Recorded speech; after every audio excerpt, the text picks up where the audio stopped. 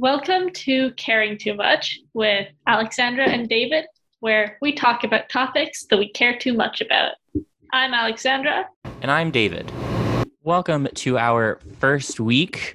This week we are talking about the commodification of pride, seeing as we are heading into June. For us tomorrow, but we'll already be in June when this gets released. Let's get started.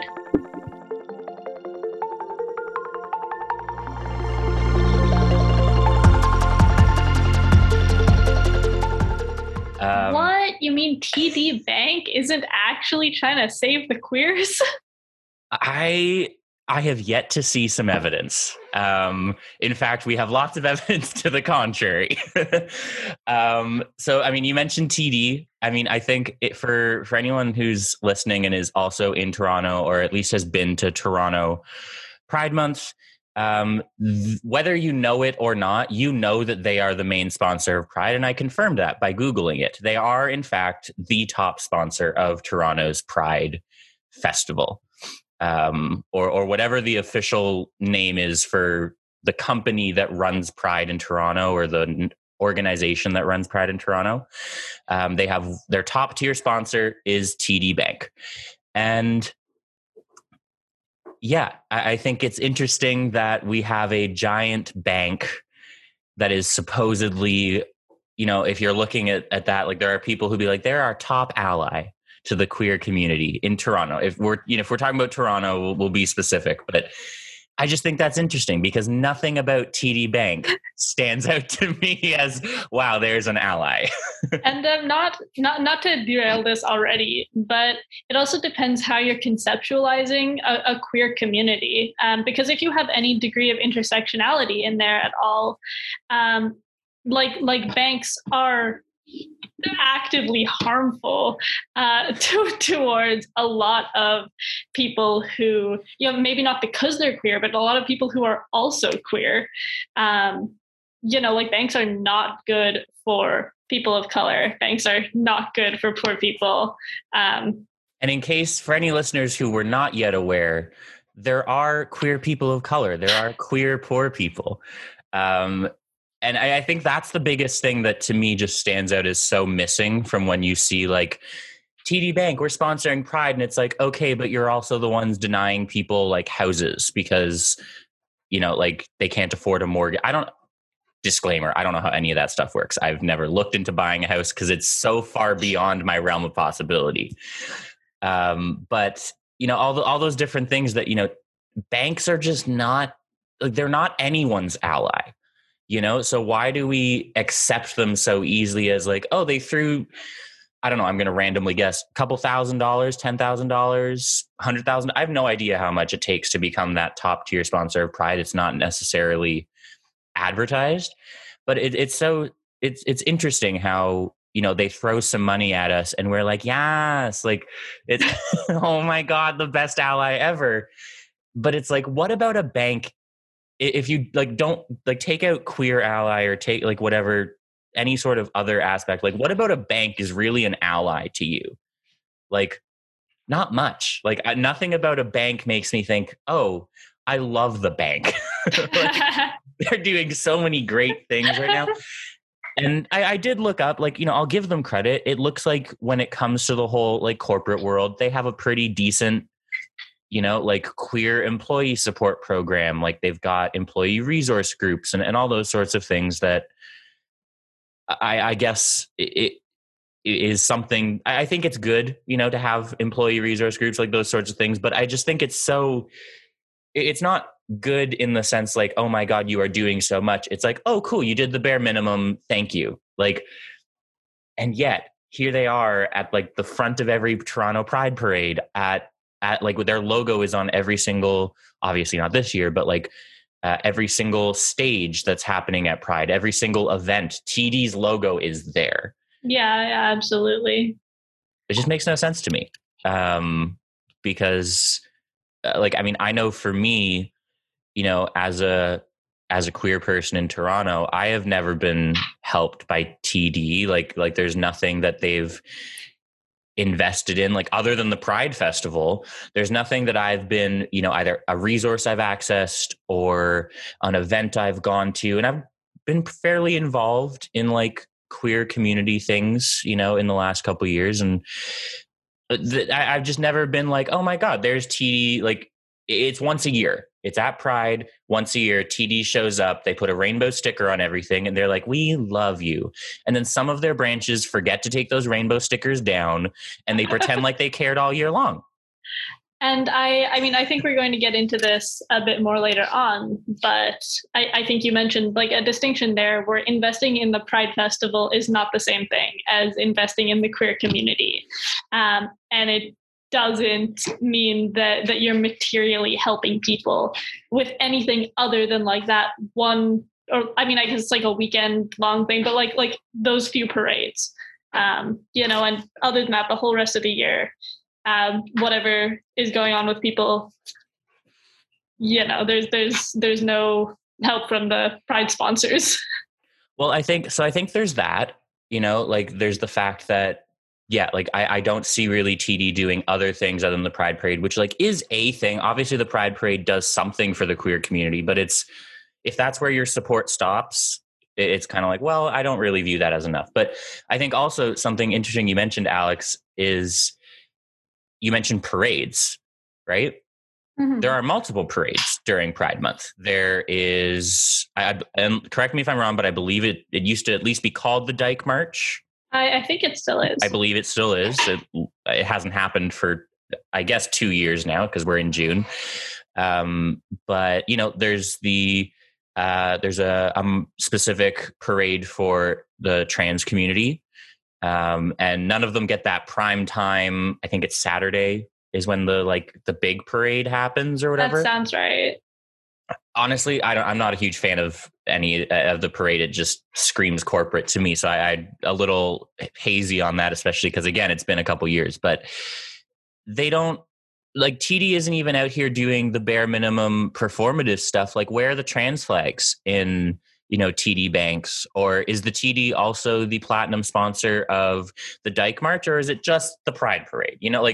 I think even just that, and this goes into the thing that I did a little bit of research for, because we do research on this podcast. It's things we care about so much that we're willing to avoid our school-related research for this podcast. Just kidding. I don't believe either of us are in classes right now. But I came across a blog post from UBC. I believe it was a student at UBC who was doing it for a class or something like that. It didn't have a name directly attached to the blog. But basically the quote goes something along the lines of like, their ads served as a reflection of their culture of inclusiveness, illustrated by their various PR activities, such as sponsoring the Pride Parade. TD's choice. Oh, sorry. No, it's not done yet. No, it's a little bit longer quote. Forgive me. TD's choice of using non-traditional couples in their ads did not necessarily target the LGBT community, but rather clients and prospects that are supporters of diversity. And I think that really speaks to what TD is doing this for. It's not to support the queer community. It's to capitalize on us. It's like they're hoping that they see, oh, TD sponsors all the Pride Parade stuff. That means I'm going to go bank with them. That's all they want. And it's a little bit of a tautology as well, right? Like the Pride activities illustrate their culture of inclusiveness, and the culture of inclusiveness amounts to the Pride activities. Mm-hmm. And like I said, I did my research. They do have some, it seems like comparatively to other places, they have a fairly good, or a fairly large, I won't say good because I haven't experienced it, but a fairly large internal support program for, their queer employees as well, which isn't really what we're here to talk about. It's because that doesn't really change the fact that they're doing all this to capitalize on us. So like, I just don't want to dismiss, because this a little bit later we have another discussion about the people who sometimes create these initiatives within companies, but so I don't want to say like there's probably someone who cares a lot within TD who made a really great program that supports their queer employees. Good for you. If you're that person, high five. But as a company, TD does not care. TD only cares because they've realized that there is a lot of white gays who have money, because at the end of the day, yes, we've been bullied, but we still have money because we're white. Like that is like the, like that's how the word intergenerational wealth. Like, yes, there are people whose families, maybe cut them off from that, but there's still a lot of us. I've got, after a rough 2 or 3 years, I've got the support of my mom. So like I've got that access, and that is what the bank is like. I want your money. That's all they care about. And at the end of the day, and we'll talk later about, the intersection of race with pride. But at the end of the day, that's what it is. Like, it's finally become a profitable, and it's not something that will sacrifice their image to too many people, because the world, Toronto has come to a point where I would definitely say the majority of people are not openly homophobic. Absolutely. And you made that quote that you read out made a very good point, that it's not just the white gays with money, but it's also the people who, the cishet people who have money, and allies. It's important to them to feel like allies. And if they do that by going to a bank with rainbow flags in the window instead of like doing anything substantial, then TD will capitalize on that. Yep. No, that's what it comes down to. There's a market for it, and they've decided they care about us as the queer community because we are finally a market that they are like, oh, you're big enough to exploit. And that's what it comes down to. But one of the things that I did say is, a company is huge, like I couldn't even tell you how many people work at TD, and I didn't research it because it wasn't really relevant. But the next thing I want to talk about is I was scrolling on Twitter, one of the only social media sites that I open up to enjoy these days. Can't believe you enjoy Twitter. Unthinkable to me. I love Twitter. It is, you know what? We'll add that to a future episode list. Why Twitter is better than other social medias, but that's another story for another day.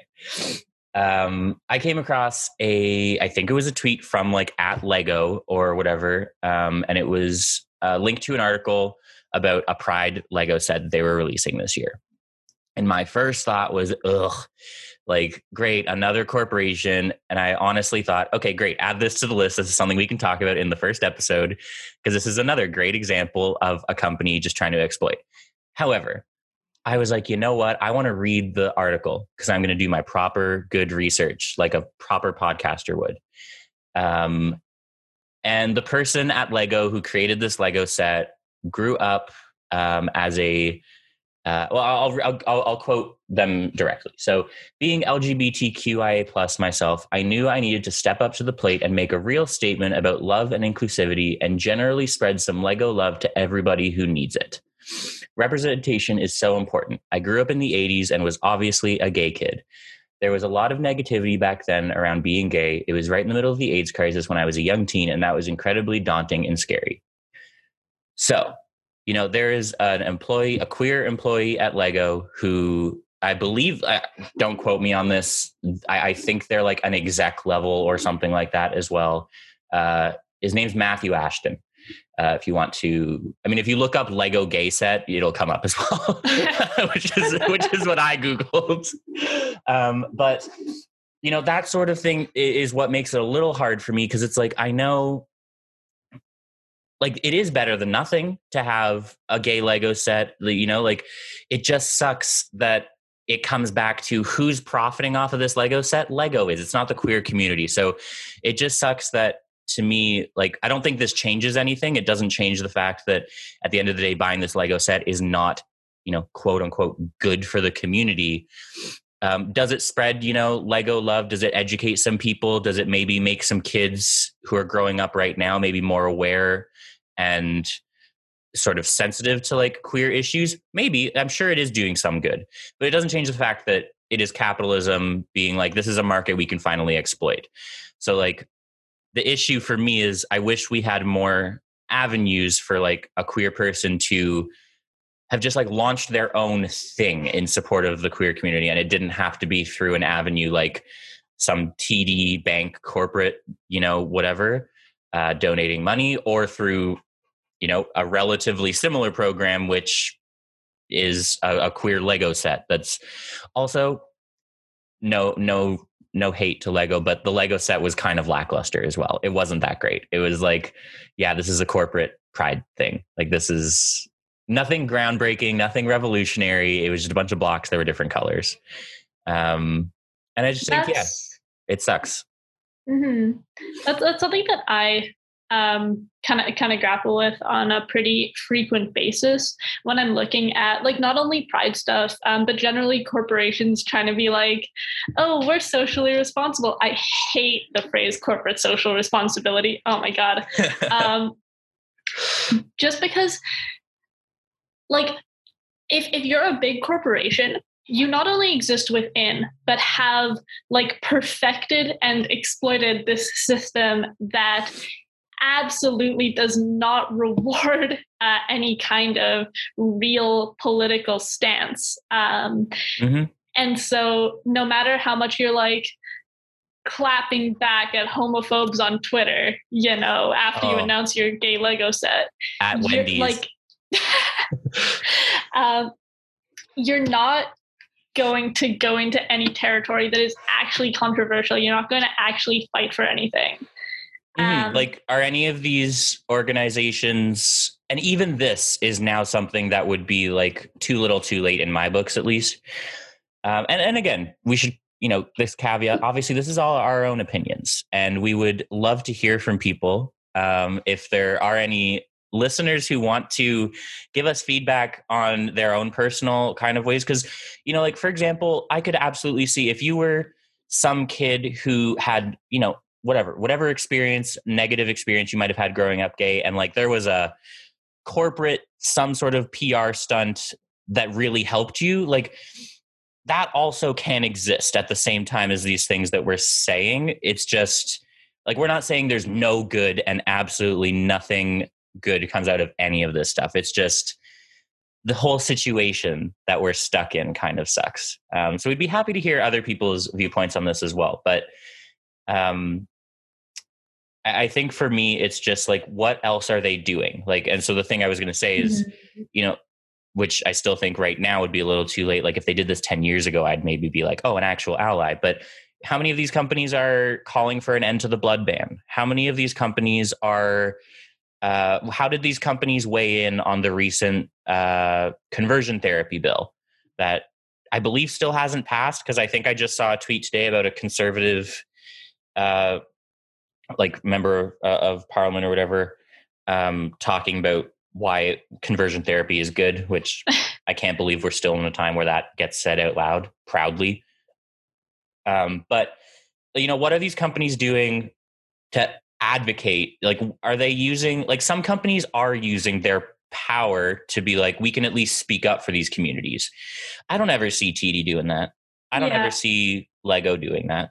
And like, I have a little bit of experience in the kind of political sphere. And like, there absolutely are limits in Canada on what kind of political advertising and messaging corporations can put out, especially in elections, and how they can spend their money in like explicitly political ways. But those limits are not so strict as to prevent any kind of advocacy. They could be doing something.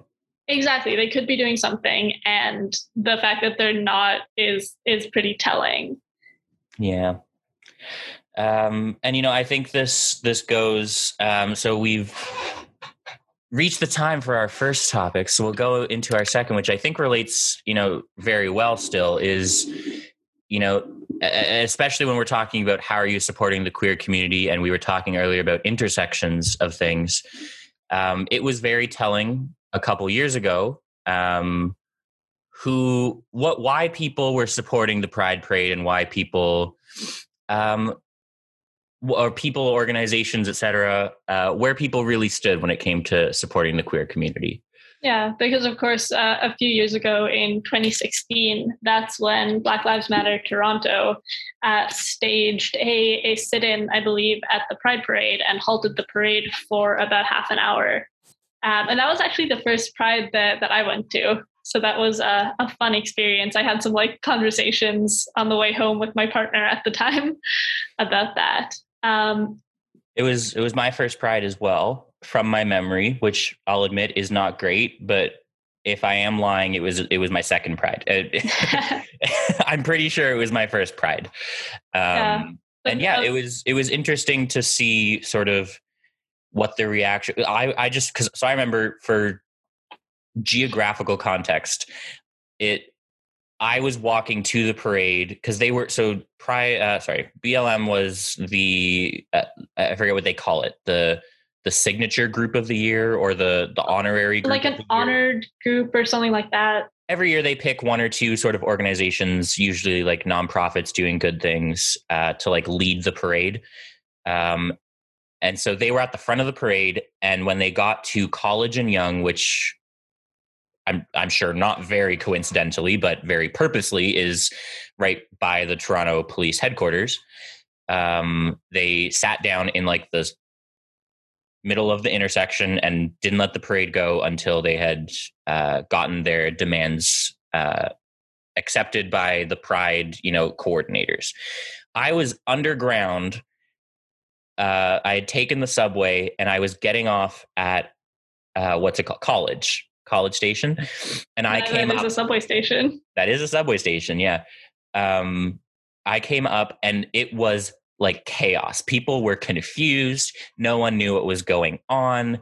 And people were just saying the parade's been stopped. And I was like, is there like a problem? Like, my mind, because I'm paranoid, jumps to like, oh, did someone get shot or stabbed or, something like that. But obviously that was not what happened. However, a lot of people reacted as if something as bad as a shooting or a stabbing or something of the like had happened. Yeah, no, there was a huge backlash against BLM for that. And really what it amounted to was it was half an hour longer that the parade took, where you have to look at the same float instead of a different float passing by. And I think, not to make any huge assumptions, but I do think that we would have seen a different reaction if another group had halted the parade. Maybe White one group. Yeah, exactly. Yeah. And I mean, what BLM was trying to do with the sit-in, with their list of demands, was to counter an ongoing process of Black queer people kind of being pushed out of the Pride Parade space. And particularly, I think they were like very much fronting Black trans women and Indigenous people, who are some of the most vulnerable members of the queer community and who need the support and resources. I would venture. Well, and I really quickly just want to say, like, not of their own or like inherent, like they are not the most vulnerable communities because that's a fact. Like, they are the most vulnerable because they have been the most ignored, over police, like all of those things. Like, we have made those communities, through poor policy, poor decisions, lack of awareness, all those sorts of things. That's what has caused, these communities to become disadvantaged. Oh yeah, no, certainly. No, I know that. I'm just, And speaking of over policing, one of the really, really controversial things there, if anyone doesn't already know that this happened, is that BLM demanded that police no longer be allowed to participate in the Pride Parade. And oh my God, the fact that so many queer people as well, sided with like gay cops over the Black queer community being made to feel unsafe in that space that was built for and by them. Mhm. is kind of ridiculous, especially in hindsight. I think with any sort of, protest action that causes a major disruption, which is what a protest is supposed to do. If a protest is, just putting signs up somewhere, people don't pay attention. That's the reality. People love to say things like, "Oh, BLM should have done it in a less intrusive way." You wouldn't have paid attention. I would not have paid attention as much if it had not halted the parade for half an hour. Like that's what a protest is. I remember a long time ago, my mom was complaining. Long story, but to drive to work, she passes York University. She was complaining how the people at York are always protesting and it makes her commute longer. And I was like, okay, if they didn't make your commute longer, would you have ever given one single thought to what's going on there? And that's the point, right?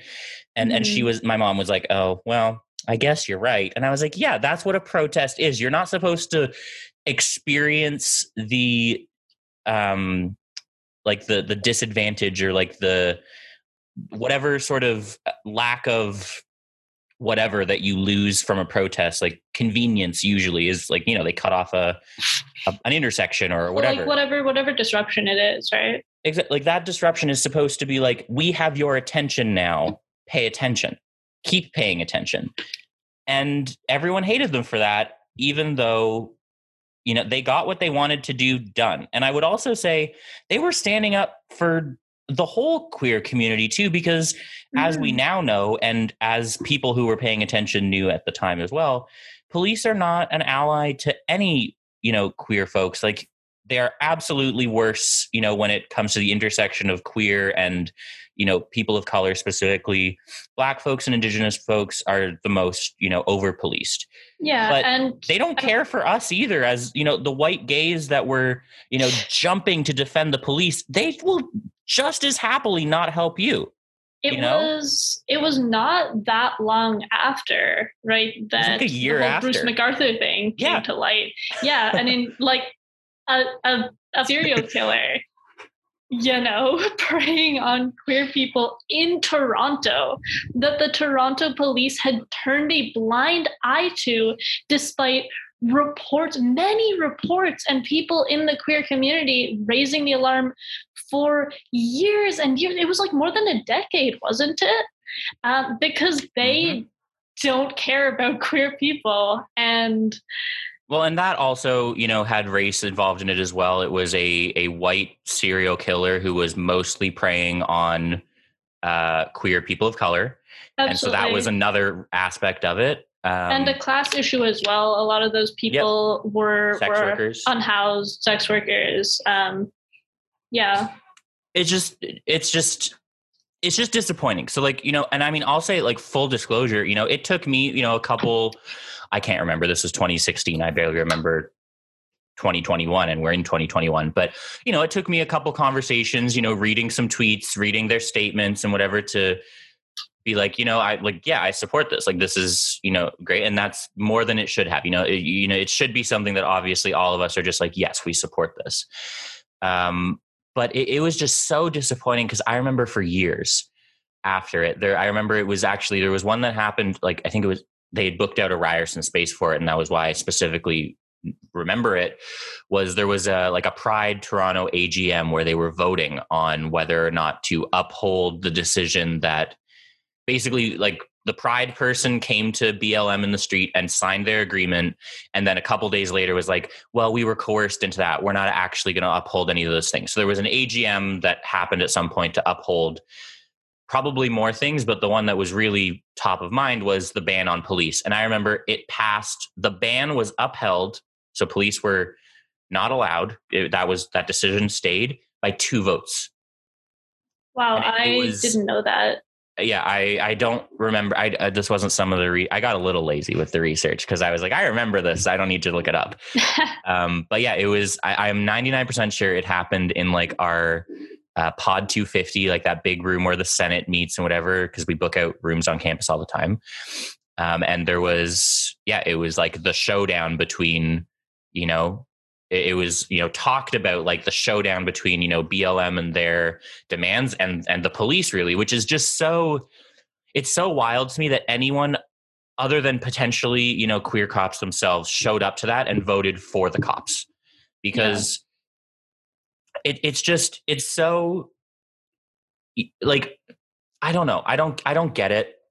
But that, I know that comes from me just not understanding and not supporting cops in general, not as people, but as an organization, as the military, cops, whatever it is. It's just like, they're not solving problems, they are policing us. And what if we policed ourselves? I don't think it's really about cops though. Like the support for the cops. I think it's a lot of it was more about getting back at BLM for absolutely. Yeah. And that to me is still the fact that, like, you would rather get back, at BLM for stopping your precious Pride parade for half an hour than support queer people in the community. That's what it came down to. And people, like, I do think a lot of those votes were probably out of spite. But that to me is just still so hard to wrap my head around. It's like, whether you say oh, I can't believe that they voted for the cops out of spite or voted against the BLM just because they hated BLM or whatever. Like, it's preposterous to me that people got mad at someone protesting during Pride. Like, what a way to show. What is Pride? Well, what a way to show you have no understanding of what Pride is supposed to be. Like, congrats. Yeah. And I think this calls back to, something you mentioned about our ideas of protest, in this culture, that it should be polite and it shouldn't interrupt people. And you should be able to easily ignore it and get on with your day. And like, coming from a South African background, that is something that bothers me so much about the attitude toward protest in Canada. Is just like, you can't get anything done that way. And the fact that something is like, people generally don't like to be disruptive. And if something is a big enough issue that a group of people is willing to stand up or in this case, sit down, and acknowledge that they're going to get all that backlash and they are going to be hated for it, but they're going to take a stance and fight for, their space in this community. Well, I think that's something that I think is not talked about a lot. And I went to the BLM Toronto website, and this isn't necessarily like a quote from a person, but it's like a quote from their website. The action, which, referring to the sit-in at the 2016 Pride Parade, put BLM Toronto organizers at risk. From the moment of the sit-in and the months following, Black activists were met with violence from people who did not understand the action that the group took. Nonetheless, it became a defining moment for scrutinizing police presence across cultural events, challenging mainstream notions of public safety, and putting abolition into practice by reducing the scope of police. And it really did do all of that. They did, by doing this one action, they made huge steps towards, police abolition. Like, we're now having conversations where motions are being put on the table at Toronto City Council to reduce the police budget by 10%. Still not far enough, but that would have been inconceivable, before this action took place. Yeah. We have, police are now banned from most Pride parades, that is in Canada, but also in the States. Like, it's a thing that is becoming a thing. And I say most in terms of most of the big ones, like the big city Pride parades. Mm-hmm. And not even in the queer community, across North America, the conversation about police abolition and the harm that police do and alternatives to that is being absolutely driven by Black activists who are met with violence and who are putting themselves in danger from people who would then probably turn around and be like, oh no, I'm an ally to the Black community, whatever. I just think they should be quieter about it. No, and I think even just like on a personal, like not personal specifically just to me, but I think for a personal level, this was one of the sort of big things for like people around my age. I'm 23. This was a big action, that I think for me, it made me realize a lot of these things that I've said, in the last couple minutes is like protest is not supposed to be fun and nice. It's supposed to piss you off so that you pay attention. Like that is the point of it. Like it is like that taught me a lot of things, even though they had no connection to that action had no connection to, let's say, like Indigenous people who time is very hard for me, but about a year ago, we're like blocking railway lines, BLM doing this at the Pride Parade in 2016 taught me, like, cause I grew up in a white family in a white suburb. Like I had never experienced a protest before. And so this taught me, all of those sort of underlying principles to like a protest and what a movement is about. So that when, Indigenous people were protesting, about, whether it was Wet'suwet'en or 1492 Land Back Lane, it taught me like, okay, I see this thing. I mean, those ones honestly didn't really affect me because I was like, I don't really know or care how trains are moving. But, I could choose to go that route of like, oh, why are you disrupting our daily lives? Or, just because I've learned from sort of this, action, I now know like, okay, they need allies. What are they asking allies to do? Yeah. So I think they did so much more beyond just even what they set out to do, which I think is really cool. But actually, I think this is a good point to pivot a little bit toward what Pride could be. Obviously we haven't had Pride for a couple of years, but it has been for a while in Toronto, at least, very focused on the big like parade and the partying.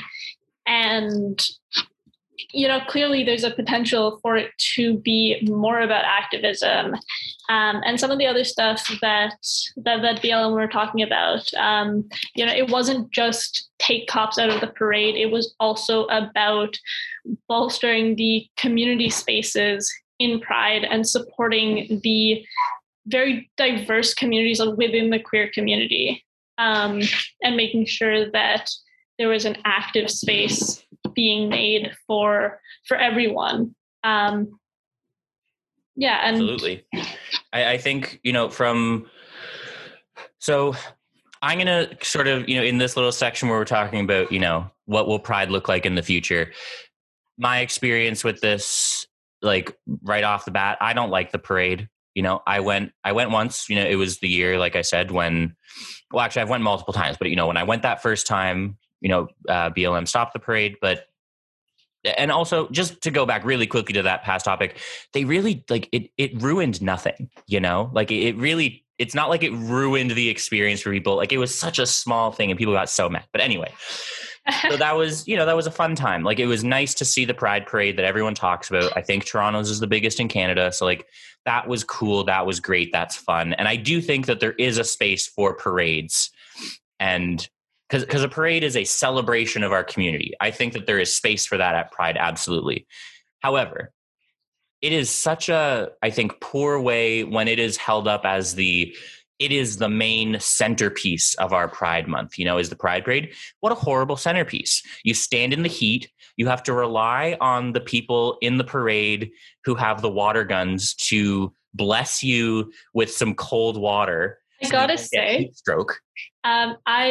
That was my favorite thing the year that I marched in the parade was you get a much greater exposure to water guns. Yeah, because you're in it the whole time. Yeah, no, exactly. Like I think like it's just, the fact that it's in June, Toronto's Junes are traditionally scorching hot. One of the pride parades that like I said, I've gone to all of them, but like for, 5 minutes. Ooh, Excuse me. Oh, bless I you. have to edit that out. I've gone to the Pride parades every year in the sense that like I've walked past it or I've seen it for 5 minutes. And so all of the ones that I've been to have been extremely hot. And it's just not like, you don't get to talk to people. You don't get to meet, other queer people in the community. You don't get to learn more about anything. And at the end of the day, like Pride should really be about like, okay, how are we taking this energy that we've thrown all into like this week or this month or this day? And like, how are we going to keep this going? Because like one day a year or even 1 month a year, that the community doesn't hibernate for the other 11. Like we're still around. We're still looking for fun things to do. Education, like we're still looking to get involved in meaningful things, or at least we should be. And as much as for you and for me, the years that I've gone to Pride, the heat is a real issue, and it's it's loud, it's crowded, and those are all also accessibility issues. Where it's very much like maybe they put ramps in places, but that doesn't make it solved. Accessibility, universal access. Yeah. We have one ramp. If that's the centerpiece of what you're trying to do, then that also sends a message about who you aren't focusing on. And Pride, like gay people are not the majority, at least not yet. And like Pride is about being like, okay, there's a specific community that not needs, but like, it's this community. How can we cater to this community, on Pride weekend? And then we turn around and within that, the queer community, we're like, okay, but we're going to ignore people with sensory issues. We're going to ignore people with physical disabilities. We're going to ignore trans people. We're going to make this just a party for gay, cis, white men. And it's like, okay, that's not, first of all, we've already talked about it. It's because that's, the group that overwhelmingly is spending at Pride. And that's why it, a lot of the time the things tend to be for that group, but it just makes no sense in an event, a celebration that's supposed to be like, look, our community has survived through some really awful things. There have been a lot of awful things in the gay, history. The gay history. I don't know why I said it like that. In queer history, like there's been a lot of awful things. So like that to me is what Pride is supposed to be. And one of the things that I worked at Ryerson as a residence advisor, and a lot of the times you will hear me complain about my time working in residence as a residence advisor. But one of the things I absolutely loved was the freedom that I was given one year to work on Pride Month. And every single event that I ran, I was told I had to run one event for the whole summer, and I ran 6 in 1 month. Because I was like, oh, you're giving me an opportunity to make residents queer. Well, then we're going to make residents really queer. And also because you've never been any kind of an overachiever with the organizing stuff. Overachieving for student volunteer positions? I'm not familiar with that concept. Because, was I paid extra? No, but obviously I knew that going in. But anyway, the things that I organized, for example, we did a drag show. But part of the drag show was we also got extra clothes, that people could feasibly, like dresses, skirts, whatever. And then the drag queen that we booked to come in and do the show interspersed the show with like queer history that even I didn't know, having organized the event.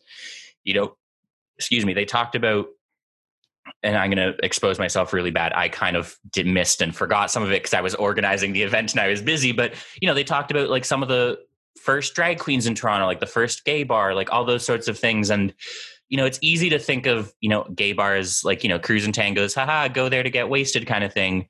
But it really, gay bars and like queer spaces started off as a place like, this was the only place where you could go and be yourself, and now it's great. Like, sure, love that, bachelorette parties, things are mainstream enough to do these things if they're being done respectfully. And I think that's a big if, and it rarely happens. But that to me is what Pride events should be about. Like not every single one needs to be learning, of course, because some things can just be fun. Like, yes, it is fun to go clubbing for a lot of people. So that can still be part of Pride. But we are like was a friend of mine, and I didn't ask if I could give them a shout out, so I won't. But in case they don't want it, but they did like spoken. You know who you are.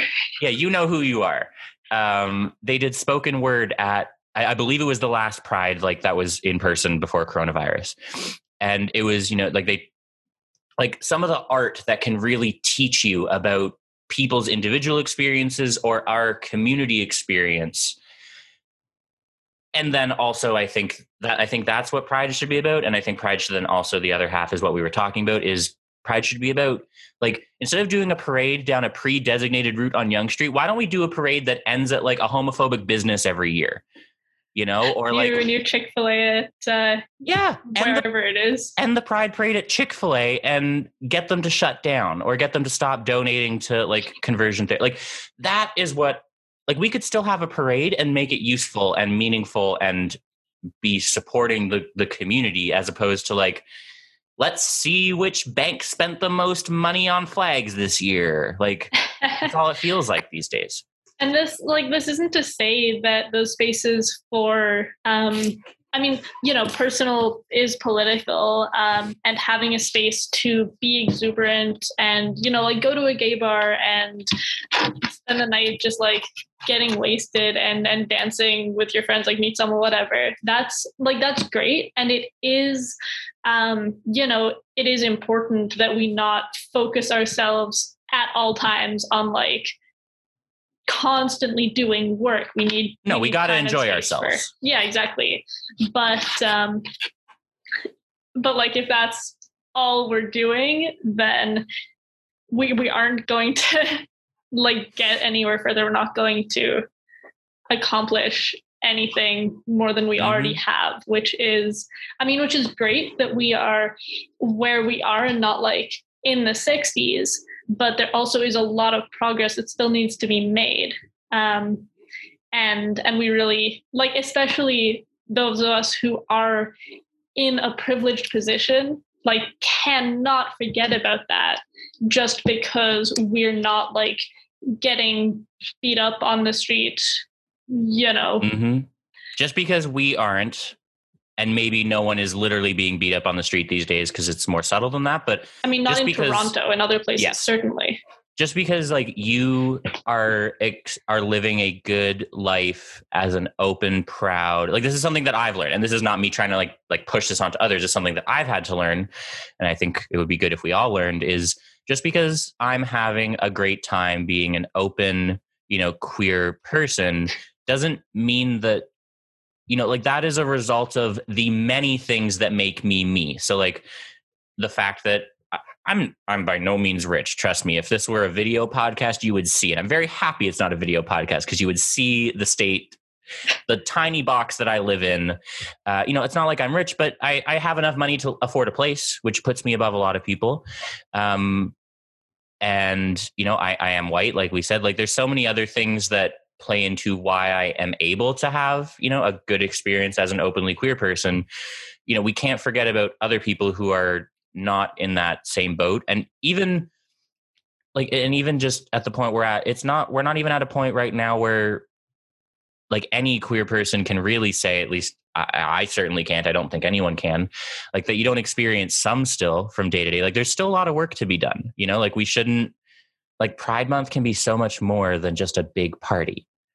It's like, yes, I love a party. Who doesn't love, especially right now, I would give my left lung for a party these days. You know, it's been a year and a half since I've been able to see my friends, let alone have a party. But, you know, going into this Pride Month, it's like, yeah, I want to enjoy myself as a queer person, but like keeping in mind that there's still so much more to be done so that every single queer person can one day be in a position where they can look forward to Pride Month as just a party. I'm glad actually that you brought up the times that we're in, you know, these times, whatever. No, that's a banned word. I'm bleeping. I'm bleeping the U word from this. These are blank times. We are not saying that word. These are actually precedented times. There have been flags before. Exactly. But that too. In our lifetime times, and you can bleep that if you want to. I will. like we are in, I mean, for the last year and change, we've been in a state of upheaval, and it has made the cracks in our society that much more visible. This is very much a time for change. And that's something that has helped me get through all of this, and not being able to see friends, not being able to see family. I hate partying, but yeah, I too would give my lung for a party. But we have such an opportunity to turn things on their head. And this will be our second year without a Pride Parade. Next year, we can do something really different. We don't have to just go back to the status quo. And if that is, if there's one thing that I really hope people are going to take away from this unbearable, stupid pandemic, that's it. That things don't have to go back to the way they were. Because in a lot of ways, the way things were kind of sucks. And we really, really could be doing better. And there's no reason not to. Yeah. And so, and the thing I want to just wrap up this conversation with is we don't want to, do all this talk and then, provide you with nowhere to go from here. So I did a little bit of research into a couple of things that could be a starting point. So if we have any rich listeners, first of all, hit me up. But second, consider donating. This is a hard year for a lot of, whether it specifically be Pride Toronto, you can donate to. They also do some things where they redistribute, or find a local, queer organization that's doing some great stuff. An example, if you're in downtown Toronto, the one that I obviously know is the 519. They do a lot to support, some of the most at-risk queer people. So if you go to the519.org, and again, obviously I made the joke about if you're rich, anyone can obviously go there. They have so many resources to learn about where you can just start learning, whether it be you're not really sure how pronouns really work or certain pronouns, or if you want to learn more about the history of Pride, because you heard us mentioning, the history of Pride, the history of the queer community. There's so many things there. You can also go to pridetoronto.com. There are still Pride events happening. If you want to be an ally this month, and you're thinking, oh, there's no Pride Parade, I can't really do anything. Yes, you still can. There are tons of events. Obviously, a lot of them are kind of meant for queer people. So don't show up to an event if it's meant to be a place for just queer people. But there's lots of educational events, lots of just fun events for anyone to be a part of. And even if you're oh, what am I really doing by going to this event? You are making some gay person who planned that event happy because someone showed up, as at the very least you're doing that. So I would encourage everyone to check those out. And the last thing that I would recommend checking out is the blacklivesmatter.ca/proud, or if you go to the Black Lives Matter Canada website and then click their button that says proud, has a really great history background, a YouTube video, donate, a podcast, all these sorts of things that you can learn more about. So those are all things that I would recommend checking out. Great place whether you want to support financially, support by getting more involved. There's lots of volunteer opportunities that allies are, we need allies to help run certain things, especially at Pride. And then the last thing is, once Pride is in person again, go to the community fairs. It's usually on Church Street on the weekend of the Pride Parade, and there are just community booths of queer creators, artists, to queer organizations. All those groups, they really are the backbone of Pride. Without Pride, without those groups, Pride really wouldn't be a thing. It probably wouldn't have started in the first place. So those are my recommendations for people who listen to this. First of all, thank you for listening, but all the way through. But for people who listened and were kind of okay, now what? Those would be my recommendations for some good places to start. If you want to help us moving forward, make Pride a little bit more of bring it back to its roots. And you've already mentioned most of the places that would come to mind for me as well, in terms of like where you can learn more, donate, go to actions, go to events, help out. But I also want to mention Maggie's Toronto, which is an organization kind of for and by sex workers. And there's a lot of intersection there with sex workers and the queer community. A lot of there are many trans queer sex workers of color in Toronto who get resources, get help through Maggie's, and it's an amazing organization. They do a huge amount for the community. I believe they march in the Pride Parade, if that is like a qualification or whatever. If you're not a real organization if you don't march in the Pride Parade. Yeah, right. You're not corporate enough. Yeah, if anything, that's a good thing.